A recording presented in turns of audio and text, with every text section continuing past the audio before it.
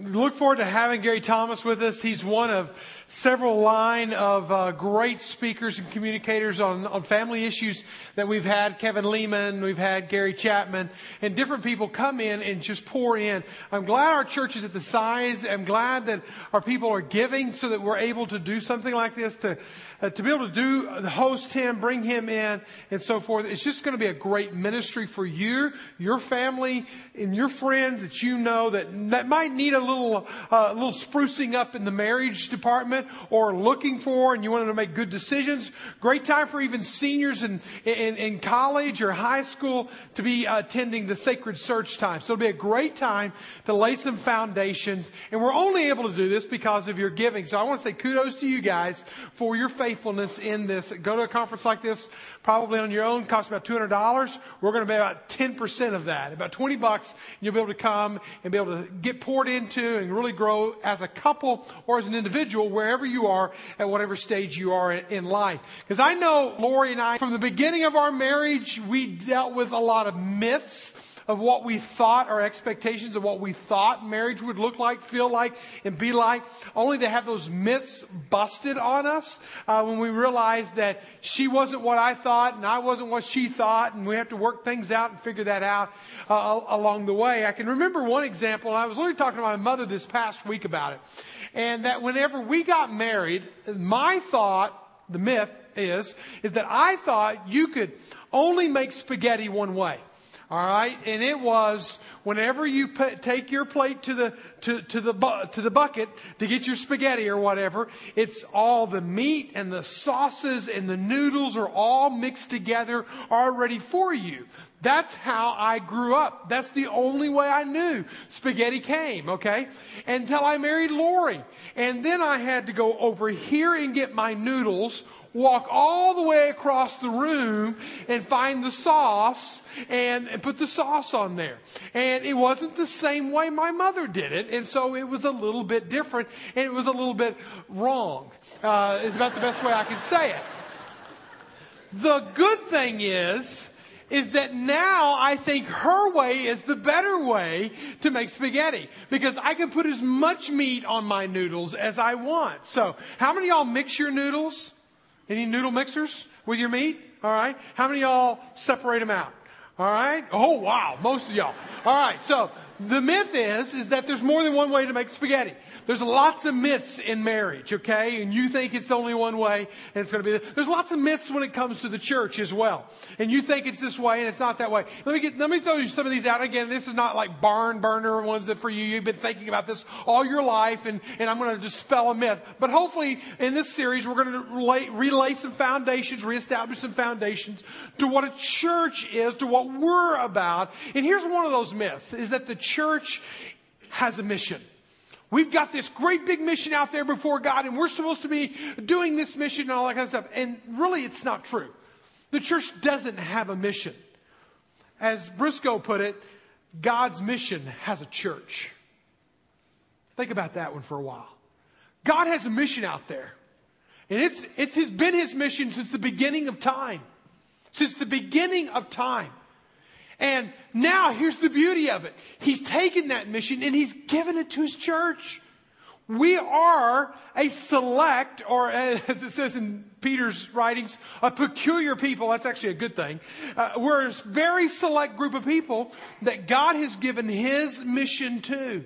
It's a beautiful reality that, again, it's not just that, hey, I get to have a mission and we have a mission. No, God has a mission and He has chosen to give it to us. May not be that profound, but just let that sink in a little bit. But here's another one. We are all here today and we're all worshiping Jesus today. Okay? Myth. That's a myth. Even though you know you came to a church, even though you know that this is about Jesus here and all that kind of stuff, it doesn't mean that everybody in this room is worshiping. Even though we call this the worship center and you walked into the worship center, doesn't mean everyone's worshiping here. There is a difference between a worship attender and a worshiper. And I really want to spend a lot of time distinguishing between that, because physical presence isn't enough. Now, it's really hard to be not be here and be worshiping, okay? Now, you can worship a lot of different places, don't get me wrong. But to have a corporate gathering of worship, you got to be somewhere, okay? So physical presence does play into it. But there's also a spiritual enlightenment. There's also a mental engagement that has to take place. I'm going to ask you today to not ask me to be an entertainer in your life, okay? I'm not an entertainer. I'm going to ask you to engage the brain, to think about yourself. I'm going to ask you to be spiritually enlightened based on the Word of God and the Spirit of God working in this great synergy in this room right now, okay? And I can't do all of that, and I can't master all that. That's why this is a God thing, not a Mike thing, okay? So let's just kind of keep tracking along here. But if we're going to really worship, we're going to do it right, it's going to take all of those elements coming together. Even Jesus said this. He says, His worshipers must worship in spirit and in truth. There is a subjective element to worship, but there's also a very objective element to worship. His Spirit talking with your Spirit communing with His Spirit, but there's also the truth that's very objective, that's very foundational to our lives and to how we live. So really, let's kind of establish what real worship looks like. Let me tell you about a 40-year-old man. Well, he's a 40 plus, so I don't know exactly his age. And he was a person who was born in such a way that he would never walk a day in his life. Imagine yourself 40. Imagine yourself 40 and never walked, never stood on your feet, never ran and played, never climbed a tree, never did anything like that, never kicked a soccer ball or anything. And this man was living to this very day, what is recognized as one of the most holy, sacred cities on the planet Earth. Living in the city of Jerusalem. And I say that because the Islamic faith, the Christian faith, and Judaism alone consider Jerusalem to be one of the most holy cities on the earth. And so you got all the nations of the world, all these religions are looking at this one city. And this is where this one man lives. And every day he was carried by friends or family members, and he was placed right in front of this sacred, holy place called the temple. It was not only was he there in this sacred, holy place called the temple, but he was sitting right at the door of the temple. This man, I will say, is a worship attender. He was right there. Are you a worshiper or are you a worship attender today? Are you one of those who's actually here and you are engaged mentally, physically, spiritually in an act of worship? Or are you just like him sitting there? Right close to it, very close to it in proximity. But are you really, really worshiping? I want you to hang on to that and be finding in your Bibles the book of Acts, chapter 3, is where we're going to continue our study. We've had about a chapter a week for the past 3 weeks. And so we're just going to continue on at this track. But we're going to be in chapter 3 of the book of Acts here in just a moment. But I want to give you one more myth to kind of dispel the myth. Not everyone in this room, to start with, not everyone in this room is worshiping, okay? Some of you are worship attenders, and I don't know who you are, and I can't distinguish that. But here's another myth. Worship is for professionals and for perfect people. It's for preachers. It's for clergy. It's for the professional band up here. They do that. They do their gig, and I watch them. And if I like them, I give them a thumbs up, and I tell a friend about it. If I don't like them, I write an email, a nasty email. And I tell them how I don't like them. Or I go to another church that plays my kind of music. You know, that I'm looking for some form of entertainment that soothes me and that I identify with. And that this is where the real worship happens. That's a myth. The reality is that we are all called to be worshipers. And I want to talk today about a very unknown, unnamed individual. We don't know his name. We don't know a whole lot about him other than barely his age. And even that we're not even exact on. But I want us to look in Acts chapter 3, and I want to just kind of break it down as you hear the story firsthand as it unfolds here. And really, if you want to understand the full breadth of this story, you're going to need to read in your own time chapter 3 and chapter 4 because the narrative goes throughout the whole time. Let's begin reading in chapter 3, verse 1. Now Peter and John. Now, let me just stop there. You know who Peter and John are. They're two of the closest disciples of Jesus. They were intimate with him. They were with him on the Mount of Transfiguration. They saw Jesus in this glorified state. They were with Jesus whenever, soon after his resurrection. They were trusted with much of the Gospels and much of the books of the Bible that we understand. They're authors of best-selling books. In fact, the best-selling of all time. Their books are contained inside of it. These are well-known disciples, Peter and John. But they're not going to be the star of the story today. They're supporting actors in their story today. And I want you to hear that who we're focusing on is the unknown and unnamed individual who sits at the temple every day. They were going to the temple in the hour of prayer, in the 9th hour, and a man, lame from birth, was being carried, whom they had laid daily at the gate of the temple, which is called Beautiful, to ask alms of those who were entering the temple. Seeing Peter and John about to go into the temple, so notice this, he sees them coming. What does he do? He asked to receive alms. Peter directed his eyes, his gaze at him, as did John, and said, "Look at us." So you got this kind of eye contact thing going on back and forth. One seeing the other. But notice that he must have turned away. He must have put his head down. He must have not wanted to make eye contact with him. Must have not felt worthy. I don't know what it was. But Peter had to literally say, "Hey, look at us. I'm looking at you. You look at us." He directed his gaze on him, as did John. He said, "Fix your attention," and expecting to receive something from them. Verse 6, and Peter said, "I have no silver or gold." The very thing he was wanting, he did not have. "But what I do have, I give you in the name of Jesus Christ of Nazareth. Rise up and walk." And he took him by the right hand and he raised him up, and immediately his feet and ankles were made strong, and leaping up, he stood, he walked, he entered the temple, walking and leaping and praising God. And all the people saw him walking and praising God. And he recognized him as the one who sat at the beautiful gate in the temple asking alms, and they were filled with wonder and amazement of what had happened to him. While he clung to Peter and John, all the people, utterly astounded, ran together to them in the portico of Solomon's. That was a special place that only the Gentiles could go in. Gentile Jews at that time could go in, and they could worship in Solomon's portico. And this is a kind of a unique story that happens because everybody knew this man. Even though he's unnamed and unknown to us, everybody knew this man. They recognized him day after day. He was the one who was sitting outside this gate called Beautiful. And when I talk about beautiful gates, I'm talking about polished bronze on the outlay of these 75-foot tall gates. Now notice that these men, these disciples, Peter and John, they were going to pray. Now if you remember from last week, we mentioned that the disciples met regularly from house to house and in the temple. This was something that they did daily.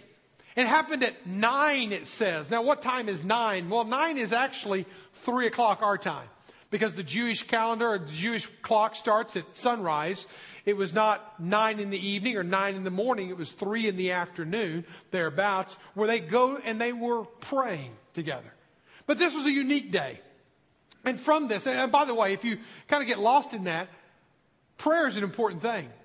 Prayer is an important part of the walk. And we talked about that earlier on in June. And I want to know how active you are in your prayer life. Because in Korea, they get up at 4 and 5 in the morning and they gather for prayer. Can you imagine that? God has done amazing things in the nation of South Korea. God has opened up great things because, I believe, of their faithfulness to prayer. But hang with me on that. Let's just move past that for just a moment. These men were walking up, minding their own business, but they see this guy sitting at this gate. And this time it's a little bit different. They encounter him. They talk to him. They address him. And what I want to do in a very narrative form, if you'll follow along with me for the next few moments, I want to show you 4 phases to worship. All right? And these go in this order. And so if you thought for the phase 1 was get the kids out of bed. Phase 2 was argue and fight with the kids over the spilt milk. Phase 3 was fight your way to church. Phase 4 was check them in and hopefully nobody else, they'll be there when you get back, or maybe you hope they're gone when you get back. Phase 5 is you come in here and you sit down and you survive for an hour. Maybe that's what you thought worship was. That's not worship. In fact, that's probably many times what leads to worship attenders and not worshipers. So let me fast forward past all the morning chaos that you went through to get here, and let's just get to what real worship is. And I want to look at them in phases, and I want to just kind of peel back this story and let us see them. Phase number 1 is a revelation phase. This lame man lying at the gate is this opportunity for him just to beg for another morsel of bread. Another opportunity to beg for a few more coins to be thrown in his direction. It was just a normal begging opportunity. He's asking for money. He had no clue. It was not in his schema. It was not in his mind that God might want to do something more than just give him more money. See, so many times in our lives, we are just set on stuff and things, and that's what we're aiming for in life. But God wants to do so much more in our life. This man, as he's sitting there in the front of this gate, and he's lying down there, and he's begging for alms and so forth. This revelation stage is a very important stage. Because it is in this stage that you get to know yourself and you get to know God a whole lot better. And God begins to reveal things about yourself. If you look at verse 4 and 5, or 4 there says, Peter directed his gaze at him, as did John, and said, "Look at us." Now, I don't want to skip past this too quickly, because this guy had seen a lot of religious people through. Remember, every Jew went to pray. Every Messianic Jew went to pray. Everybody was going to pray. And they passed right by him, and they heard all the religious talk and all the criticisms, and they heard all the hypocrisies. He knew all about that. He didn't need more religion. He sat there at the gate for 40 years. He was a regular worship attender, if you will. Seeing all the religious people walk in front of him. But this time it's different. This time, Peter and John look at him. See, they'd learned something from Jesus. They'd lived with Jesus, walked with Jesus, talked with Jesus, and they saw how Jesus would move slowly through the crowds. He had ministry to the masses, but he loved the individuals. He'd walk through a crowd and somebody would touch his clothes, and all of a sudden he'd stop the parade. Wherever he was going, whatever was going on, he'd say, "Who touched me?" And he'd want to know who they were, what was going on in their life, and he would heal them. Jesus had ministry to the masses, but he had compassion on the individuals. And you see here in this moment where again, Peter and John could have been late. They could have been in a hurry. They could have been just moving on up to the prayer time in the temple. But instead they stopped and they made eye contact. And all of a sudden, this man realizes whether or not he could vocalize it, whether or not he could put it into a paragraph form or not. He begins to realize something experientially, that he matters. That people are actually seeing me. That people are actually wanting to know me. That people are actually wanting to make eye contact with me. And you know what? When you make eye contact with somebody, you feel a little vulnerable at that point. In fact, if I stare at any of y'all up close here very long, you'll start twitching or blinking or something like that. Because afraid I'm going to call you out or something like that. But here's what I'm saying. Is eyeball to eyeball contact is what Peter and John wanted. See, this guy was realizing something about himself. I matter. Peter and John stopped long enough to care. There's a beautiful scene that kind of unfolds there that we can't skip over too quickly and miss too quickly. See, the realization is this man wanted money, but what he was about to get was a healing. This man wanted to make food for the table, but what he was about to get was strength for his legs. But the only thing he wanted, only thing he asked for, was money. And so much of us is that we live the same kind of crazy, chaotic world. This is just a statement I want you to just hone in on. Money can be a great anesthesia to pain, but it is a horrible antiseptic to pain. It does not fix the problem. In fact, money is like salt water. The more you drink, the more you want to drink. You can't ever get enough of it. Money won't fix the problems in life. I think about even Isaiah, whenever Isaiah had this amazing experience, this amazing revelation experience, when he saw the Lord high and lifted up, and the train of his robe filled the temple, and the angels were ministering to the Lord, and it was just a beautiful scene in Isaiah, early on in the chapters. You see this unfolding there. And what does Isaiah say? The very first words out of his mouth. Woe is me. Here's something I want us to learn about worship. It starts with a revelation of who you are. This man thought he was nothing. The unnamed, unknown man. And Peter and John showed him that they were something. You matter. Isaiah thought he was some kind of prophet. But he found out that he was a dirty-mouthed prophet. And he needed a holy touch of God.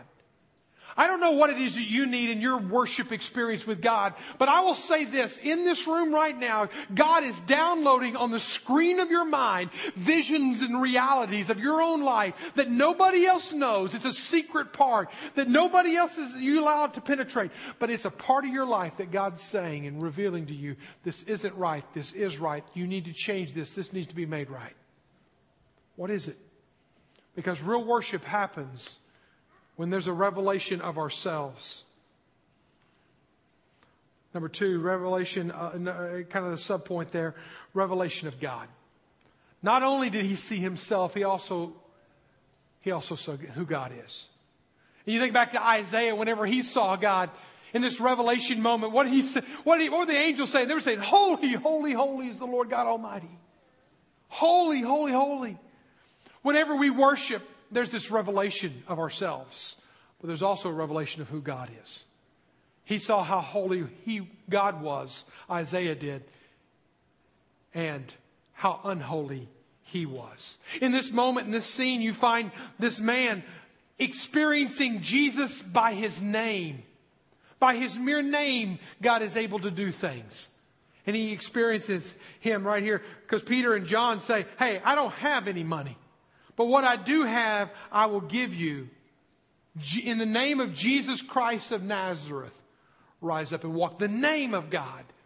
It's a powerful name. You can't just drop names of God. You can't just drop His name and it is a magic trick and it's a magic phrase. But when you know His name and you know the power of His name and you know what His name can do, it can heal, it requires faith, it saves. It's an unstoppable movement when you understand the name of Christ. And in this moment, this lame man met Jesus. Now please hang with me on this. Hear me on this. Real worship starts with a revelation of who God is and who you are. And when they come together, you begin to experience, you begin to see, you begin to be changed. What is it today that God wants to do in your life? Is there a sin that needs to be confessed? Is there a promise that needs to be claimed? Is there an attitude that needs to be changed? Is there a command that needs to be followed? Is there an example that needs to be followed? What is it in your life? It's experiential, it's personal, it's a relationship that we're longing for. The first phase is revelation. What is God showing you today? Write it down. Mark it. Lean in on it. He's showing you something about Himself. He's showing you something about yourself. Marry them together. What's it going to take for you to be more like Him? Number 2, it leads to transformation. Revelation leads to transformation. You find this in Isaiah. But the problem is that some of us don't experience God. So therefore, we're not transformed. This is a cyclical thing. We experience Him. He reveals Himself to us. He transforms us. It moves around. Worship is this cyclical experience. I experience Him, and it moves around in this circle. The problem is 32% of Americans out there, according to Barna, have not experienced God in worship. Then I wonder if they really worshiped. 44% said they hadn't experienced God in the past year. There's a real problem with that. Let me ask every one of you a question. Because I hope to God you're not here because you want to be religious. When was the last time you experienced God? when He's shown something to you. He has spoken into your life, showed Himself to you, showed yourself to you. When was the last time? And when He does it the next time, lean in, move towards it, allow Him to change you, allow Him to do the work that He wants to do in you. Isaiah, again, think about this man. He becomes one of the greatest prophets to the nation of Israel. But when he encountered God, his mouth was dirty. And what does God do whenever he confesses it out to God? God sends angels over. They grab some coals from the altar and they go and they purify his lips. And the lips that were once dirty become the greatest voice to the nation of Israel. Now just lay that over your life. If you were to experience God in a life-changing way, what great work would He do through you? Could He do through you? Wants to do through you. But if you do this to Him, when He shows Himself to you, when He shows yourself to you, whenever He does that, if you do that right there, you will never move to transformation. God wants to transform you like He did Isaiah, like He does this man in verse 7. If you see here, I love the description of it. So Peter said, I don't have any silver or gold, but what I do have, I'll give you in the name of Jesus Christ of Nazareth. Rise up and walk. Rise up and walk. This man had never stood up before in his life. Peter reaches down and helps him up. And that last phrase there, the feet and ankles were made strong. Now, Luke is the writer of Acts. He's the recorder of Acts. He's the recorder of the Gospel of Luke. It's interesting that Dr. Luke that he is, he uses a medical term here that is used nowhere else in the New Testament. It's literally found in ancient Greek medical records, medical writings. And it talks about the articulation of the ankle and the foot. He literally brings in his medical degree to say, this man had something amazing happen to him. And you can just imagine Luke getting down on his knees and watching this whole thing unfold as God heals him, as God does this beautiful work in him. What does God want to do in you today? And listen, I don't have to drum things up. I'm not giving a whole lot of examples. But right now, some of you across the screen of your mind, God has got one image, one attitude, one action, one habit, one way, one thought that's just there. And you know right now, God's showing that to you. What are you going to do with it? He wants to transform you. He wants to do something in your life that no doctor, no pill, no psychologist, your marriage won't fix it. He wants to do something supernatural. What is it? Allow Him to do it. Allow Him to do what only He can do. It's what worship is. If worship isn't transforming your life, we aren't worshiping. You cannot talk about worship in the New Testament and not go to Romans chapter 12, verse 1 and 2, where it says point blank, present your bodies as living sacrifices, wholly acceptable to God, which is spiritual worship. Again, it's not the band and you watching the band and critiquing the band. It's you presenting you to God. That's spiritual worship. And then he goes on the next verse and he says, don't be conformed by the world, but be transformed. These are pressure words.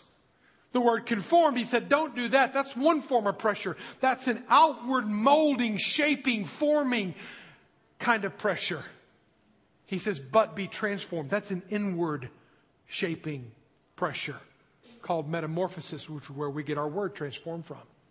God wants to do an internal work inside of you that will change the external of you. And what we do in the churches so often is we try to fix the outside while ignoring the inside.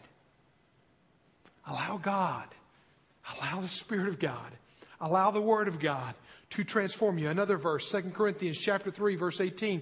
As all of us reflect the Lord's glory with faces that are not covered with veils. Again, it goes kind of retro worship style there. We are being changed into His image and ever increasing glory. This comes from the Lord, who is the Spirit.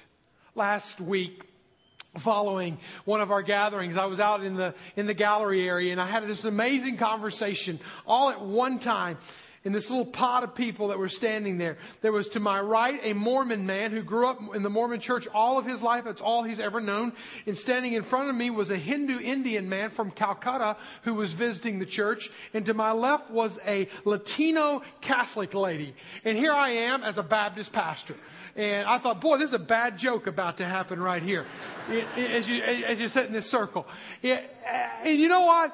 I loved it. I loved that experience. And I said, isn't it wonderful when Jesus Christ brings us together? And I'm not saying that all religions come together, but I'm saying I love it, as we said last week when we talk about we're seekers, we're explorers and so forth, that we can have a place, a church family where people can come and allow God to reveal Himself to them, allow God to transform them, and to do a supernatural work, because I don't know how often you're going to see that combination of people standing and talking together outside of the work of God and the Spirit of God. Number 3, when you talk about worship, you cannot leave out exaltation.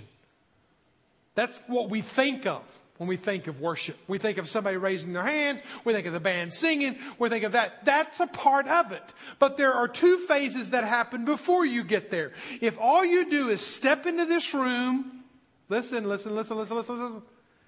All you do is step into this room and you flip a switch, I'm worshiping now, you're not worshiping. No, you're just that worship attender. It's whenever you experience God in revelation, He shows Himself, He shows yourself. He marries them together. He makes you more like Him, not Him more like you. He does that transformation work where you're morphing and you're changing and you're becoming. But from that, you don't ever want to go back. The exaltation happens. Notice what happens with this man. I love these words. I mean, it's as if Luke can't find enough descriptives of what happened next. Verse 8, and leaping up, he stood. Now let's just circle these words. These are the words that never described this man before. Never described him before. He leaped. He stood. He walked. He entered. He's walking. He's leaping. And he's praising God. This man has had an encounter with the living God, Jesus Christ. This man is being transformed, and from that, this man is showing it, is expressing it, is leaping, is jumping. He is showing and he is worshiping God. Some would call him a charismaniac or something like that. But hey, listen, I'm excited that he's expressing his worship. He's expressing what God has done in his life. Hebrews chapter 12, 28 and 29 says, let us offer to God acceptable worship. What is acceptable worship? With reverence and awe. For our God is a consuming fire. Think about that. What an imagery. What is acceptable worship? Hopefully we're kind of getting some parameters of that. Okay, it's revelation, it's transformation, it's exaltation. But let's go a little deeper than that. This is what we've made it. Reverence and awe have been replaced with yawn and familiarity. The consuming fire that we just read about has been domesticated into a candle flame and a bit of a religious atmosphere. Perhaps not too much heat, not a blinding light, no power of purification. When the true story gets told, whether in partial light or in historical perspective, or in the perfect light of eternity, it may well be revealed that the worst sin the church at the end of the 20th century has been the trivialization of God. Listen, bring your worship. We can't manufacture it, man. We can't do enough dog and pony shows up here to do it. We can't introduce enough haze smoke machines back there to bring worship into this room. You fill it with your life. When you've experienced the revelation of God, you fill it with your life when your life is transformed. You fill it with your story as you leap and jump or whatever God has done. You know what Isaiah did? Isaiah didn't leap or jump because that wasn't pertaining to what God did in his life. God turns right around at the end of his story and he says, who am I going to send and who's going to go for me? Isaiah, without hesitation, didn't ask who, what, when, where, or how much it's going to cost or anything like that. He says, here am I, send me. Here am I, send me. It will change your life. If you worship, it will change your life. It will change your life. You can't keep it to yourself. You can't be healed and then just sit on your mat and say, this is all I know. You can't have your lips touched and then not become a prophet of God. What does God want to touch in your life? And listen, don't keep it to yourself.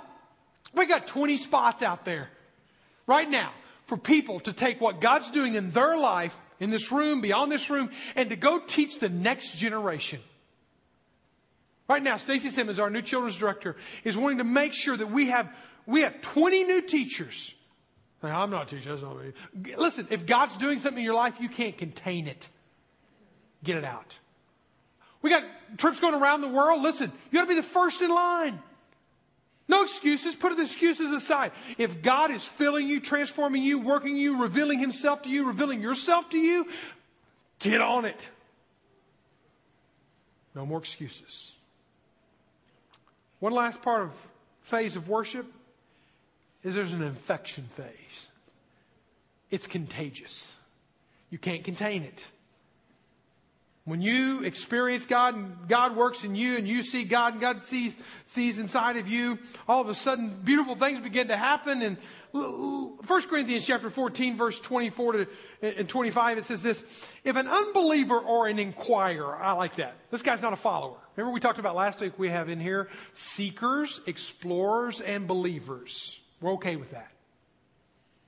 If unbelievers or inquirers come while everyone is prophesying, they are convicted of sin and brought under the judgment by all. Listen to this next statement, because how many of you does this describe?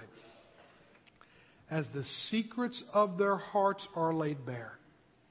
Some of y'all in this room with more secrets than you got money. More dark spots than you care to recognize. But God has a way of making that right. Cleaning that out. So they will fall down and worship God, exclaiming, God is really among you. It's beautiful. Whenever somebody who's far from Christ comes into this room and experiences worship, or goes to a Body Life group and experiences worship, or goes to a women's Bible study and experiences fellowship and community, and they see God, and God shows themselves to God, and He transforms their life, and the exaltation, and guess what? It becomes contagious. They will say of Grace Point Church, God is really among you. He's changing lives. He's bringing marriages back together again. Careers that have gone in the tank, God is putting hope back in there again. What is it that God is wanting to breathe in to your life? Look at this next verse. Can't get away from it. Psalm 40, verse 3. And He put a new song in my mouth. A song of praise to our God. Notice this. Notice the contagious, infectious element of worship. Whenever the new song is in my mouth and the praise is on my lips, many will see and fear and put their trust in God. Many will see, they will fear, and they will put their trust in God. When people look at your life, do they see such a beautiful life of worship? There's no mistaking that God's at work there. They see it. They begin to fear it. That fear is respect. And they begin to trust God themselves. Real worship has an infectious ripple effect. If you look at this passage, I want to read a couple more verses. You see this effect happening in verse 10. They recognized him. This is the guy who's been jumping up and down, leaping, praising God. And they recognized him as the one who sat at the beautiful gate of the temple asking for alms. And they were filled with wonder and amazement at what had happened to him. while he clung to Peter and John, is like, I'm not certain I can do this. So he clung to Peter and John. The people were utterly astonished, blown away.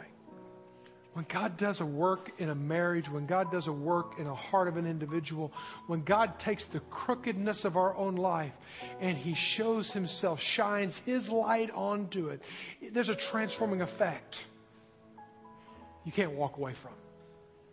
And you can't keep it to yourself.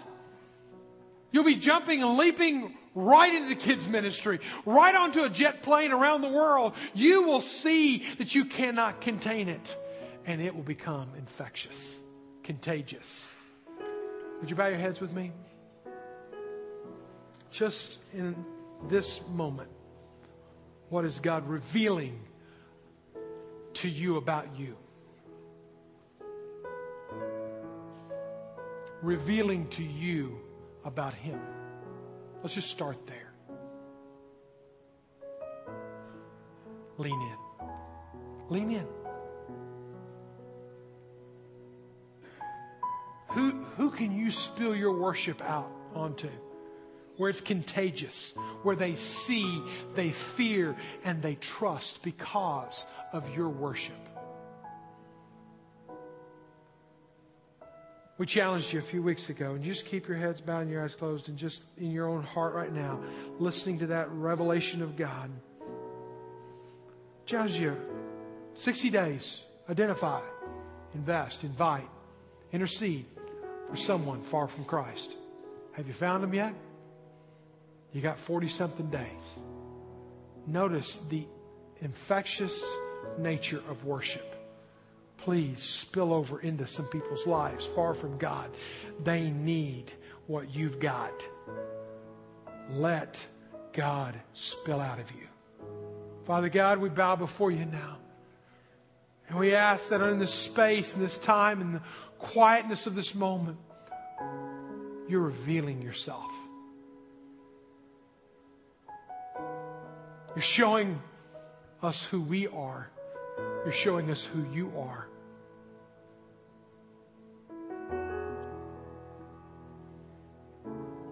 Father, help us to show who we can spill our lives into, so that they will see, so that they will fear, so that they will trust you, Lord.